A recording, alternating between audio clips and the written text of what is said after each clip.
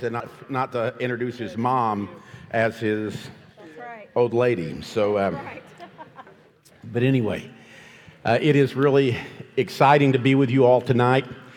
And for Rita and I get a chance to share, that at a seminar like this and a workshop like this, we get to do some things that are a little bit different. And it's a cool thing that I get to talk with Rita as we open up the series. If you are familiar with speaking, the opening night sometimes on a series, a lectureship or a workshop, can be an introduction, and so it's sometimes hard to make it interesting. So I want to make a deal with you that I will do, and Rita and I will do our very best to make it interesting if you will try to listen like it's interesting, okay? And so if we get that together, some incredible things are happening. Our theme for the year is Beautiful Feet. And it's taken out of a passage that the Apostle Paul, as he speaks to the Romans, he says, how beautiful are the feet of those who bring good news upon the mountains. But while that was the context that I heard it growing up, because I was drug up in church and I at least caught some stuff by osmosis, it didn't originate with Paul. Like much of Paul's writings, you find out when you read the Old Testament, that he takes a quote from the Old Testament and lets us see the fulfillment of it in its grandest way in the New Testament. And so tonight our assignment is Beautiful Awakenings, and it kind of struck me for college students and high school students, Beautiful Awakenings is anything afternoon, right? And so you guys, that's a beautiful awakening. But that's not really the topic we're talking about. We're talking about coming alive to what God is doing. And over again in Scripture, you will see that God has to challenge His people to wake up. It's an Old Testament phenomenon. It is a New Testament phenomenon. And quite frankly, right now it's a phenomenon. And one of the things that you would look and see maybe a little bit would be odd is if you were to look at the people that they're addressing, whether it would be Old Testament, New Testament, or right now, they don't appear to be sleeping. I know some of you probably are people who sleepwalk. I sometimes do that. Whenever I'm stressed, I'll lose track of where I'm at, and my wife will find me wandering around doing something. And I've been told stories of people who look like they're awake. My son, Kerry, had night terrors when he would grow up, when he was young, and we would talk to him for 15 minutes. He could answer us, and as soon as he laid down, the screaming started again. With the sleeping that's going on within the Old Testament that Isaiah confronts, that Paul is going to confront in the New Testament, that we're going to confront tonight, the problem is that everybody that's asleep is active. They're doing something, they're moving along. And so tonight when we talk about waking up, you may think that because you're here that this doesn't apply to you, because obviously you got here, you drove here, you're here, you drank coffee or had something to eat, so you're awake. But that's not necessarily the case. In Ephesians chapter 5, Paul writes these words. He says, this is why it said, wake up, sleeper, rise from the dead, and Christ will shine on you. Now again, I want you to just notice in that there's this contrast that's there. He says, wake up, sleeper, rise from the dead, and Christ will shine on you. They're obviously not dead yet, but they're so close to being dead in their relationship with Christ. They're so asleep that they almost die. And what Paul understands is that he doesn't address that issue in them, they will die. But he also understands that there's a chance that they will rise up, that they will wake up, and God's light will shine on them. This weekend, I hope there are some of you who are completely awake already, that you're completely committed to what God does and what God is doing. That you're not just here because everybody else is here, because your parents expect you to be here, and you're here with a groan and a moan, and you would really rather be sleeping in your bed than sleeping in your spiritual walk this evening. I hope you're here and you're somebody who is on fire. And if you are, God is going to do incredible things for you. But we also hope this weekend that for some of you who are like that, you are asleep in your spiritual walk. And even though your activity, physically you're here, you're as close to dead spiritually as you could possibly be, and there is little hope for you unless you wake up. And it is my prayer and our prayer this weekend that we will give a push to those who enthusiastically are doing God's will, and that we will rattle the cages and wake up those of you who might be sleeping and are near death. Wake up, sleeper, rise from the dead, and Christ will shine on you. Be very careful then how you live, not as unwise, but as wise, making the most of every opportunity because the days are evil. You're going to find out in Scripture when somebody is asleep, there is always an urgency that's associated with it. Where, man, you need to wake up. You need to be careful. You need to be careful because of where you are in your walk with God. But he also knows that if you don't wake up, there's going to be collateral damage. In Romans chapter 13, verse 11, the Apostle Paul said this, to live like this is all the more urgent. He says, man, and he's just talked to him about living for Christ in a sacrificial way. To live like this is all the more urgent, for time is running out. And you know how it's a strategic hour in human history. It's time to wake up, for our full salvation is nearer than we had first believed. I believe that what Paul is talking about, probably in the context of Romans, is the destruction of Jerusalem, the persecution of the church. And he goes, man, you guys have got to wake up because it is so important in this time. But I think if you would fast forward to this church, into this time, there is a war that's going on in the world. And it seems at times that the darkness is winning. And for those of us who are struggling with staying awake, darkness can be very appealing because that's when you sleep. And so it's so urgent that when we talk to you this weekend about waking up, that you do that. Now, the passage that Paul speaks of in the book of Romans that we got our theme from, Beautiful Feet, is a quote from Isaiah chapter 52.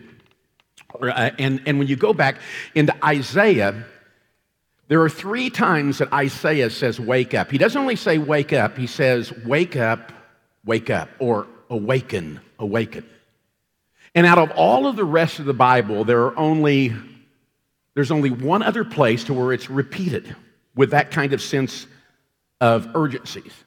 Isaiah is one of the most messianic prophets. That is, that Isaiah talks about Jesus more than almost every other prophet. And as you read through the book of Isaiah, you've got to sort of almost skip a timeline to where you realize when he's talking about something back in his day, and it has an immediate fulfillment in his day, he's really talking about something more significant that's going to be going on later on. And that happens over and over and over and over again in the book of Isaiah. So tonight, that's why it's important that you go, okay, what he's saying back then, yeah, it looks like he's saying it for them back then. But Isaiah found his excitement and his fulfillment not only in the repentance of the people in his day, but the future when he would look at the people of God who are following Jesus with hearts that were fully devoted. So what Isaiah says to them, what Isaiah says to encourage or to challenge them, he says to us. And that's what the scriptures even teach. In Romans chapter 15:4, the Bible says that whatever was written in former days was written for our instruction, so that by steadfastness and by the encouragement of the scriptures we might have hope. The Old Testament wasn't written for the Old Testament people. Isaiah wasn't making a memoir for himself. Moses wasn't writing a book in the Bible for Moses. It wasn't written for those people. They're dead when it's written. It's written for us, and Paul says in Romans, listen, it's meant to encourage you. And tonight I hope that we encourage you this evening. I hope that you look at the scriptures and you're spurred to do something because you see God doing something then and you go, man, I want to see that too. But in 1 Corinthians 10:11, Paul writes this. He says, all these things happened for a reason, to sound a warning. They were written down and passed down to teach us. They were meant especially for us, because the beginning of the end is happening in our time. So let even the most confident believer remember their examples and be very careful not to fall as some of them did. Paul in Romans says, I want through the encouragement of the scriptures to motivate you to live well. And in 1 Corinthians says, I want to warn you. I want to challenge you. I want to let you know that things aren't going to turn out well if you imitate their example. And for some, I hope that you're just fully encouraged, but for some, I hope you have a sense of urgency and a sense of warning. And the problem with it, honestly, for those of you who need warning, you're the people who have probably been the sleepiest. And you have probably been like, if you've ever talked to your friends, whether it's a teenager or a college student, you've talked to somebody, and when they're half awake, they get about half the message and they apply none of it. That's some of us here this evening. But I'm praying that this weekend that'll change. That we'll have an awakening all our own, an awakening of incredible significance, that someday in eternity, that even God might look back at this weekend when he greets you and says, that weekend, I remember when you woke up and you decided to live alive and awake for me. In the book of Isaiah, there are 3 awakenings, 3 times where he says, awake, awake. What we're going to do to introduce this weekend is we're going to look at those 3 things that Isaiah called that people to and mentioned in his day. Because while it was for them, it was specifically for us. So Rita's going to give you the very first call that Isaiah gave and that you and I need to. So women, I want you to listen up. I'm talking to you tonight, and all the guys that are here, you can kind of eavesdrop, listen in on our conversation. But I really am talking to you tonight. And the first awakening call is I call out for an awakening of God's empowerment. In Isaiah 51, verse 9, Isaiah says, wake up, O Lord, clothe yourself with strength, flex your mighty right arm, rouse yourself as in the days of old when you slew Egypt, the dragon of the Nile. And I kind of chuckled a little bit when I was reading this because I'm like, it's almost like Isaiah is trying to talk God up. Like, hey, you remember the time, right? Rise up, show us your mighty right arm here, And I do that to Robert sometimes when I want him to do some work, and I'm like, I know you can do it, babe. You got this. Go watch YouTube, and we'll do it. Show me your muscles, and let's do this. And I kind of feel like in this that he's kind of giving God this little pep talk, and he's saying, you slew the Egyptians. You remember this? He said, and Pharaoh. When he talks about the dragon of the Nile, they think that he's talking there about Pharaoh. And he's like, you was able to do this, God. You was able to slew the Egyptians and the dragon Pharaoh. But Isaiah, in all of this, for some reason, he doesn't see God working today. Or he wouldn't be saying this. He's like, wake up. Don't you remember when you did this? So I'm looking at, is Isaiah saying, God, I don't see you working like that today. And I can't be down on Isaiah for that because how many of us have done the same thing? There are times in Robert and I's ministry and in my life that I can remember thinking, God, I'm out here, I'm trying, I'm doing the best I can. I'm not the best that you've got, but you got me and I'm trying. But where are you, God? I don't see you working. I need your help. Please help me. And I don't think I'm the only one that's ever felt this way, but I have felt that way many times. In Isaiah 51:10, he goes ahead and says, are you not the same today, the one who dried up the sea, making a path of escape through the depths so that the people could cross over? Those who have been ransomed by the Lord will return. Now, I know you all probably won't understand this because you're young. There's a few older people in here that might understand this. But when I was a child, we would, I think it was on Sunday nights. Mike, help me out here. We would go home. We would rush home from our Sunday night service to go home one time a year to watch a show that was going to be on TV. We'd get in front of the TV, and we were so excited because we was going to sit there and watch the 10 Commandments. How many people remember that? It was awesome. You guys could see it, over and over and over and over again. But that was one time a year we got to do that, and I loved it. I loved sitting in front of that TV and watching God's power. I still love going to the ocean. I still love going to the mountains. I love seeing God's power in the things that He's made. It's amazing to me. It's awesome. And I remember as a little girl going and saying, "This is so cool. This is awesome. But God, why aren't you doing anything today?" I remember thinking that. And I think Isaiah is the same way. I think Isaiah was longing for God to do something again. He knew the stories were real, but he's saying, God, can you do it again? And for me, sometimes I think I'm the same. I'm like, do I really believe that God's going to work like this again? Do I believe that God's going to do this again? And I think just with going through the book of Acts with our churches, the last chapter, you explain that. To be continued. Yeah, to be continued. I feel like sometimes I don't know if I believe that the way I should believe it. Is God really going to continue His work through us? More so through me. Is He going to be able to do this? And just like Habakkuk in Habakkuk 3:2 says, God, I've heard that what our ancestors say about you, and I've stopped in my tracks, down on my knees. Do among us what you did among them. Work among us as you worked among them. And as you bring judgment, as you surely must, remember mercy. And I look at this and I'm like, he's saying, I've heard what happened with the ancestors, but I want to see this again in my life. You know, he says, I am in awe of what you did. I am stopped dead in my tracks. I am down on my knees. Do that again amongst us. Work amongst me like that. And then I think he adds a little bit, it's kind of funny. He says, and as you bring judgment, as you surely must, because we are humans and we are going to screw things up, remember mercy. And I like how he throws that in. Remember mercy here.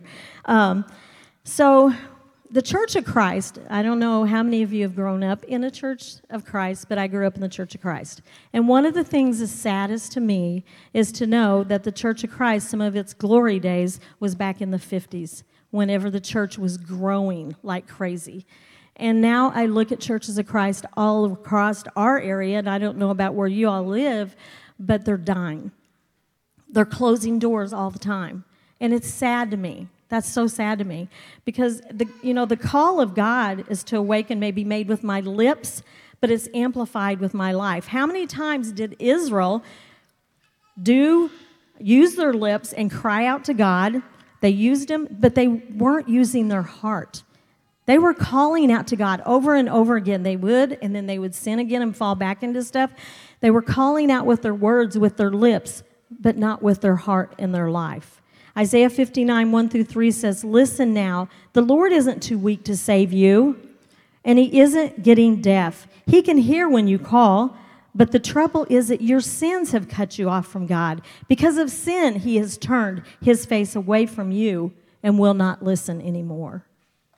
So you can imagine Isaiah crawling out to God and wanting him to answer.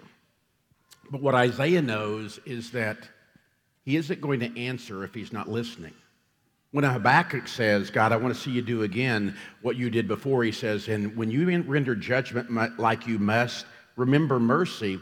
What Habakkuk and Isaiah both recognize is if God is going to get involved in a way that's going to change these people, he's going to have to discipline them.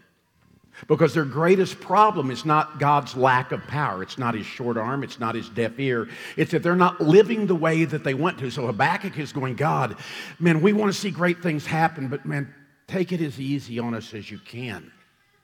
Because you see, all through time, the duplicity of God's people, their unwillingness to be all in, their unwillingness to be fully committed, the duplicity of God's people has always played a role in the defeat of God's people. The hypocrisy of those who call out to God has caused God not to answer. And even though they want that incredible victory, they want great things to happen in them and through them, it can never happen because you see, God doesn't listen to us unless we're listening to him. And that really leads us to the second call to awaken out of Isaiah, and it's Isaiah 51. And the second call you and I need to make is I call out for an awakening of personal repentance. I've called out to God and said, awaken, wait, God, get down here, get involved, make things different, give us victory again, do for us what you did for them. And God says, I am willing, but it's going to take you turning to me. In Isaiah 59:18, he says, wake up, O Jerusalem. You've drunk the cup of the Lord's fury. You've drunk the cup of terror, tipping out its last drop. Not one of your children is left alive to take your hand and guide you. At this time, the nation of Israel is enslaved, and they're mistreated, and they're being abused, and they're calling out to God, and God is saying, it was not accidental that you are where you are. I am disciplining you, and I'm somehow trying to get your attention to turn you to me. And God will allow that discipline to continue until we begin to accept the responsibility that the power outage in our lives and the power outage in our church is not because there's not a source of power, but because we have disconnected from the power.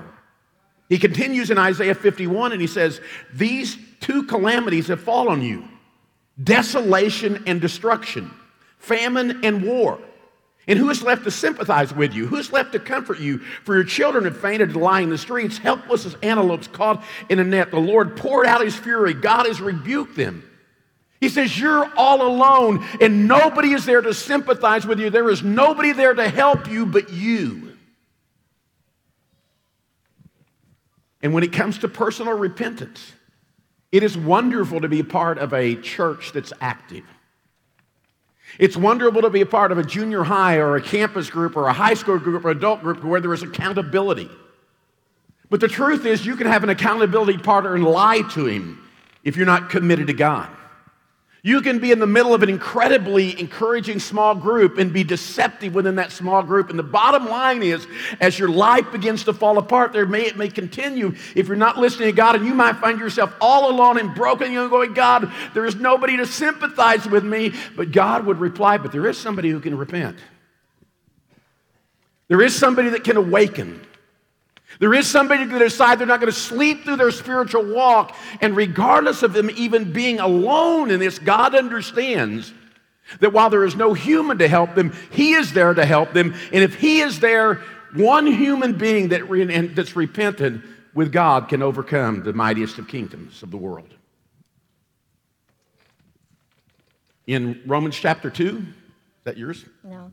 But if you go back, Paul in Romans chapter 1 addresses the Gentiles, and he talks to them just about how ungodly they are. If you go back and read the chapter, he lets them have it there about their ungodliness. And the Jews were kind of like... Have you read in a sermon where somebody that you didn't like was getting beat up by the preacher? There have been times I've heard the preacher preach, and I'm going, yeah, my wife needs that, okay? At that moment... you're going, that's and we're all... He's taken my point. I am. You're saying amen and everything. That's kind of what's going on here in Romans. Go ahead, sorry. It's like the little dogs that they used to put in the back of the windows of Grandma's car. I don't know how many of you remember those. Now they make little animals and all kinds of little things. And so you're driving along, and they were... the Jews were going, that's right, the little dog nodding his head, that's right, you get those Gentiles, they are bad, they are evil, blah, blah, blah. And then you come to chapter 2. And in verse 20 and 24, it says, you think you can instruct the ignorant and teach children the ways of God, for you are certain that God's law gives you complete knowledge and truth. Well then, if you teach others, why don't you teach yourself? You tell others not to steal, but do you steal? You say it is wrong to commit adultery, but do you commit adultery? You condemn idolatry, but do you use items stolen from the pagan temples? You are so proud of knowing the law, but you dishonor God by breaking it. No wonder the scripture says, the Gentiles blaspheme the name of God because of you. At least the Gentiles could claim ignorance, but you're just flat out rebellious. And I think their heads probably went and just stopped for a minute. I'm sorry. Go ahead. I think it's really easy to blame a culture. We get he mad. He can't help himself. We get mad at the culture up there. There's nothing else on there, so she's got it on hers. She printed an extra set of notes and didn't show it to me, didn't you? Maybe. It is easy to be mad at our culture. But I'm not really sure that Christ is concerned with our culture. And I don't mean He doesn't care for our culture. But He knows there's a cure for the culture, and that is Him and the church. In Romans 1 and 2, the Jews are furious with the Gentiles, and He goes, and God is saying, they don't care about God. And in chapter 2, He goes, yeah, they don't care about God because of your hypocrisy and your inconsistency. And God lets him know that their hope is in your hope. And it's one of the reasons why hypocrisy is so dangerous. It doesn't only leave the person who's the hypocrite lost. Jesus said, for those who are hypocritical, you don't enter the kingdom of heaven. He said, the real tragedy is that's your choice, but you won't allow those to enter who are trying. So both the person who claims to be a follower of Christ doesn't get to enjoy the benefits of the kingdom, and he blocks the road to the seekers who are genuinely seeking. And then a tragedy that's even deeper, he says, then when you go out and you win a single convert, you go over land over sea, remember, to win a single convert, you make him twice as much a son of hell as you are. The seeker is, the person who's supposed to be saved is lost. The seeker is lost, and that spirit is contagious. And that's what happened in the nation of Israel, by the way. That those who were supposed to uphold the light didn't, and so the people that came around them, the kids that followed them, became just like them, and it became contagious to where it became a national pandemic of sin. And if they're going to have anything change, it's going to start with an awakening within the people who claim to be God's people. What I was going to say was in one sentence that he just said in like 3 paragraphs. In our family, it's not the women that have all the words and talk much. It's the men, I'm just saying. But I was going to say, it's not because the culture is ungodly, but it's because the church is ungodly. Don't blame the culture. Repent personally. It's up to you. Rita has much more experience with short than I do, too, also. So anyway... It's a good one. That's not on my notes either, by the way. But what I want you guys to know is God is working in these people. Sometimes you look back and go, God, if you read what happened to the Israelites under the oppression of the Babylonians, which is what is going on in Isaiah, you go, God, how could you let that happen? How could you let their lives fall apart? How could you let them be so mistreated? And ultimately, it was an act of God's grace. The Babylonian captivity was an act of God's grace because what they deserved was to be cut off and go to hell, but God gave them the Babylonian captivity. For the prodigal son, he deserved to die and go to hell, but in God's grace, he gave him a pig pen, a place from which he could return. You see, in Hebrews, a book of scripture is written to Hebrew Christians. In Hebrews chapter 12, the Bible says this, no discipline seems pleasant at the time, but painful. Later on, however, it produces a harvest of righteousness and peace for those who've been trained by it. Therefore, strengthen your feeble and weak arms and knees. Make level paths for your feet so the lame may not be disabled, but rather healed. You see, God was not simply punishing his people. He was preparing them for blessing.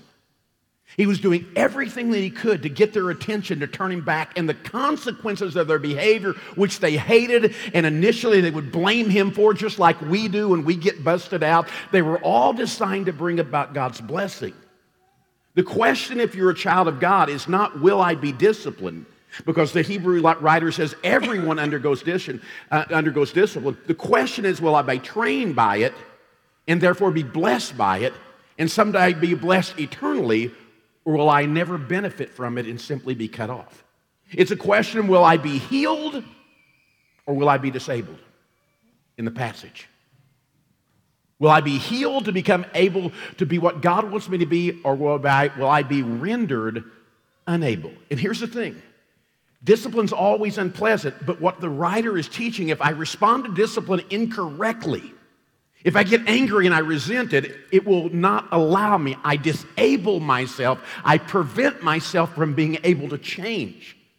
That's why it's so important that when we struggle and that God disciplines in whatever form that might look like, with Isaiah, it's an evil king. In the church, it might be an evil campus minister, right? You know, some really evil small group leader, and I'm saying that facetiously. But your blessing is connected to your willingness to respond to discipline, even if you don't like it in the right way. And God will turn up the heat. He'll use somebody that loves you to tell you the truth. And if you won't listen someday later on, he'll give somebody now, and it may be your wife that used to love you, who now hates you, that walks out the door to say, I'm not living with somebody like you. But he'll keep disciplining. But the more you resist him, the more likely you are to become disabled on a spiritual level, unwilling and unable to do what God calls you to do. And in the book of Hebrews, later on in chapter 12, he gets on him pretty hard. He says, you know, even though we speak to you about this, we're confident of better things. And I'm confident for you guys of better things. But I think that we all need to have this challenge to go, listen, am I living full-hearted? Am I living completely to God? Am I a sincere believer? Or am I hypocritical, semi-believer? And we need to allow God to challenge us this weekend to awaken out of our stupor. You see, it's not that God doesn't want us to do great things. God wants us to do great things.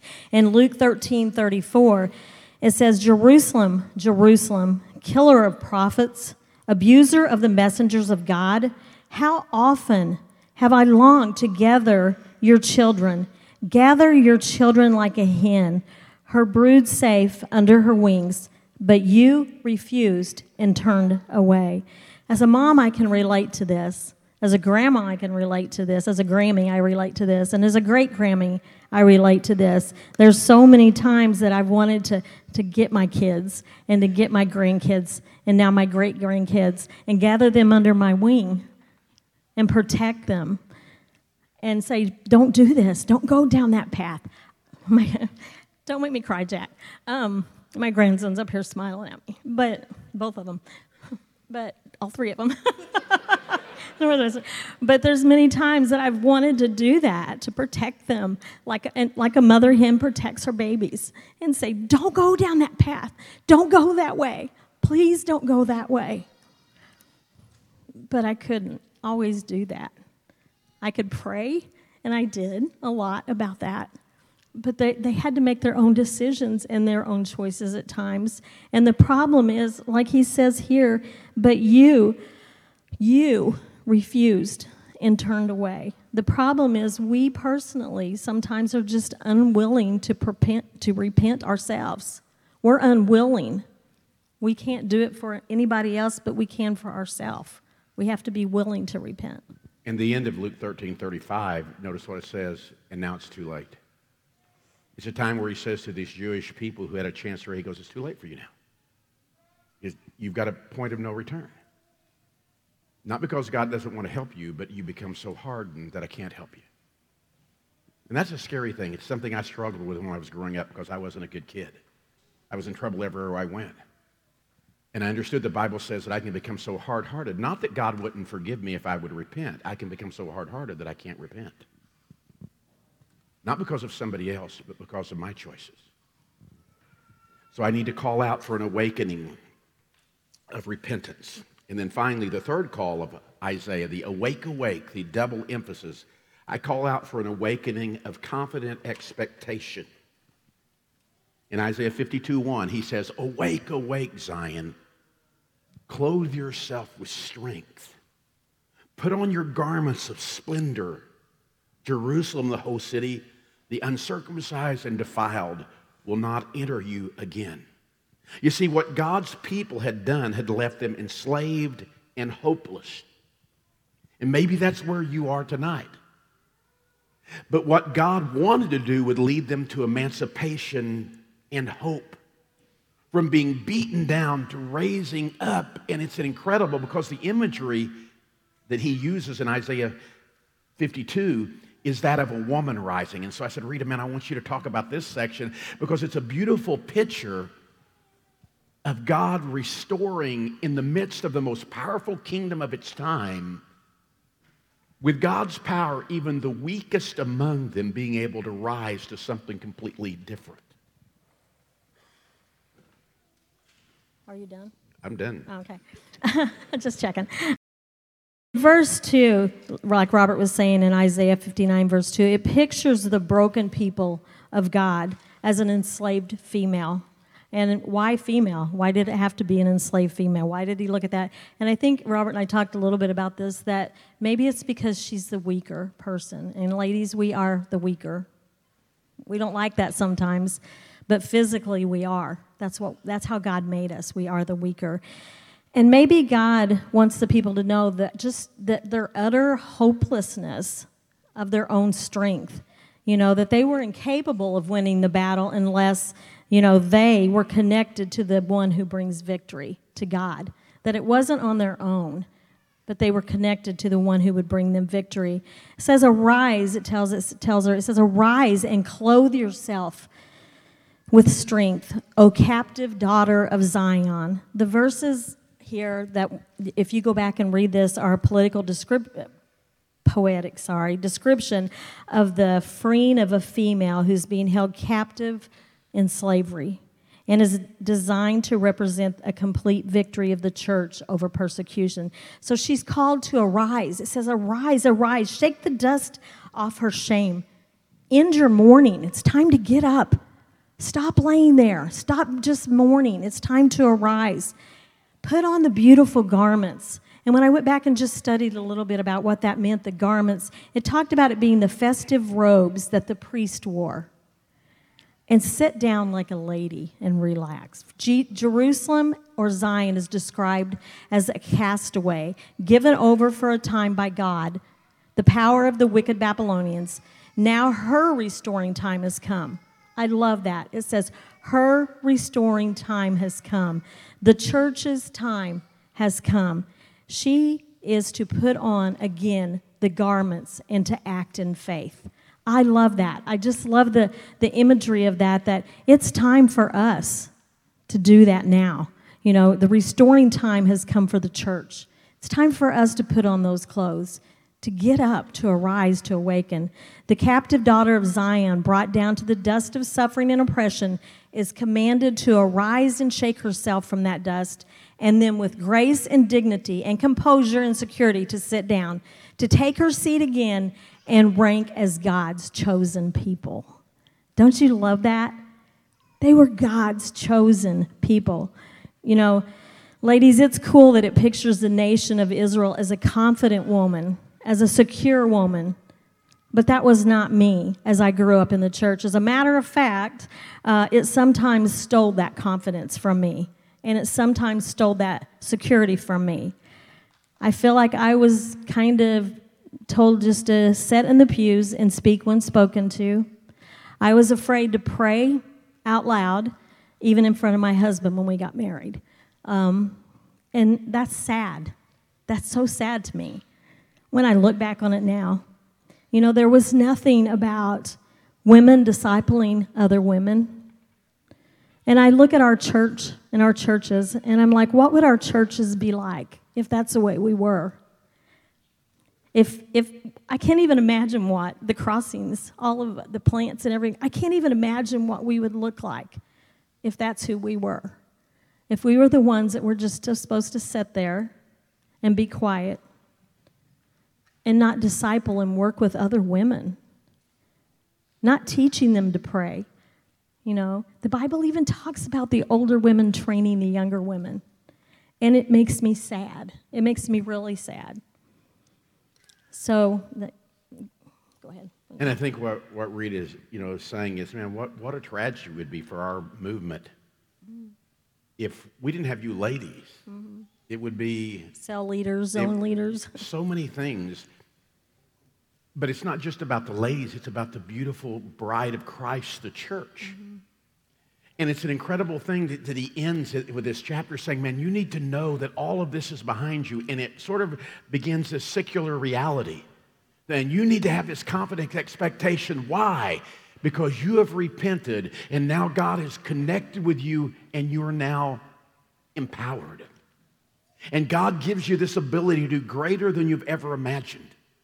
And as we begin this weekend, there are campus ministries, there are churches that are represented here that are struggling. And they're struggling because the individual members, some of them are struggling and having a vision for what God would do. And you just settled in and going, this is just kind of my fate. I'm God's child. And I'll just sit here with my head bent over. And I'll sing when I need to. But I really don't expect to walk down a celebration with my head held high and the glory of God following me around. And this weekend, it's a call to awaken to that reality that that's what God can make you. And that's what God can make your church.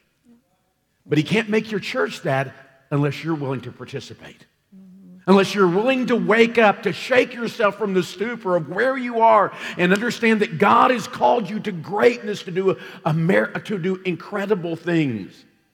In Acts 3:19, the Apostle Peter is talking with a group of people, and he says, in the Voice paraphrase, he says, so in verse 19, so now you need to rethink everything and turn to God so that your sins will be forgiven and a new day can dawn. And then repent and turn to God so a new day can dawn. Days of refreshing, times flowing from the Lord. Can you remember a time in your ministry, in your life as a Christian, to where you were refreshed? And the good news was everywhere. The good news of a friend being influenced, the good news of somebody else becoming a Christian, the good news of a broken person being healed, the good news of an addict being free, the good news, and you went on and on and on. Well, the good news is That same God who did that wants to do it again. And if you'll wake up to that reality, turn yourself back over to him, you'll be awakened with a sense of anticipation that when you go home, God is going to do great things. Isaiah 30, 14 through 16 says, "The Holy Lord, God of Israel, had told all of you, I will keep you safe if you turn back to me and calm down." I love how it says that. "I will make you strong if you quietly trust me." It's not about cheerleading. It's not about hype. It's about a confident trust. And it leads us to close with this verse in Ephesians 3:20. "Now to him who is able to do immeasurably more than all we can ask or imagine, according to the power that's at work within us. To him be the glory in the church and in Christ Jesus throughout all generations, forever and ever." Would you bow with me and pray? Father, I know our worship team is going to be singing a song here in a little bit, but Father, I want to pray right now as they kind of come up here that you will help us to focus this evening with a sense of incredible anticipation about what you're going to do this weekend and when we go home.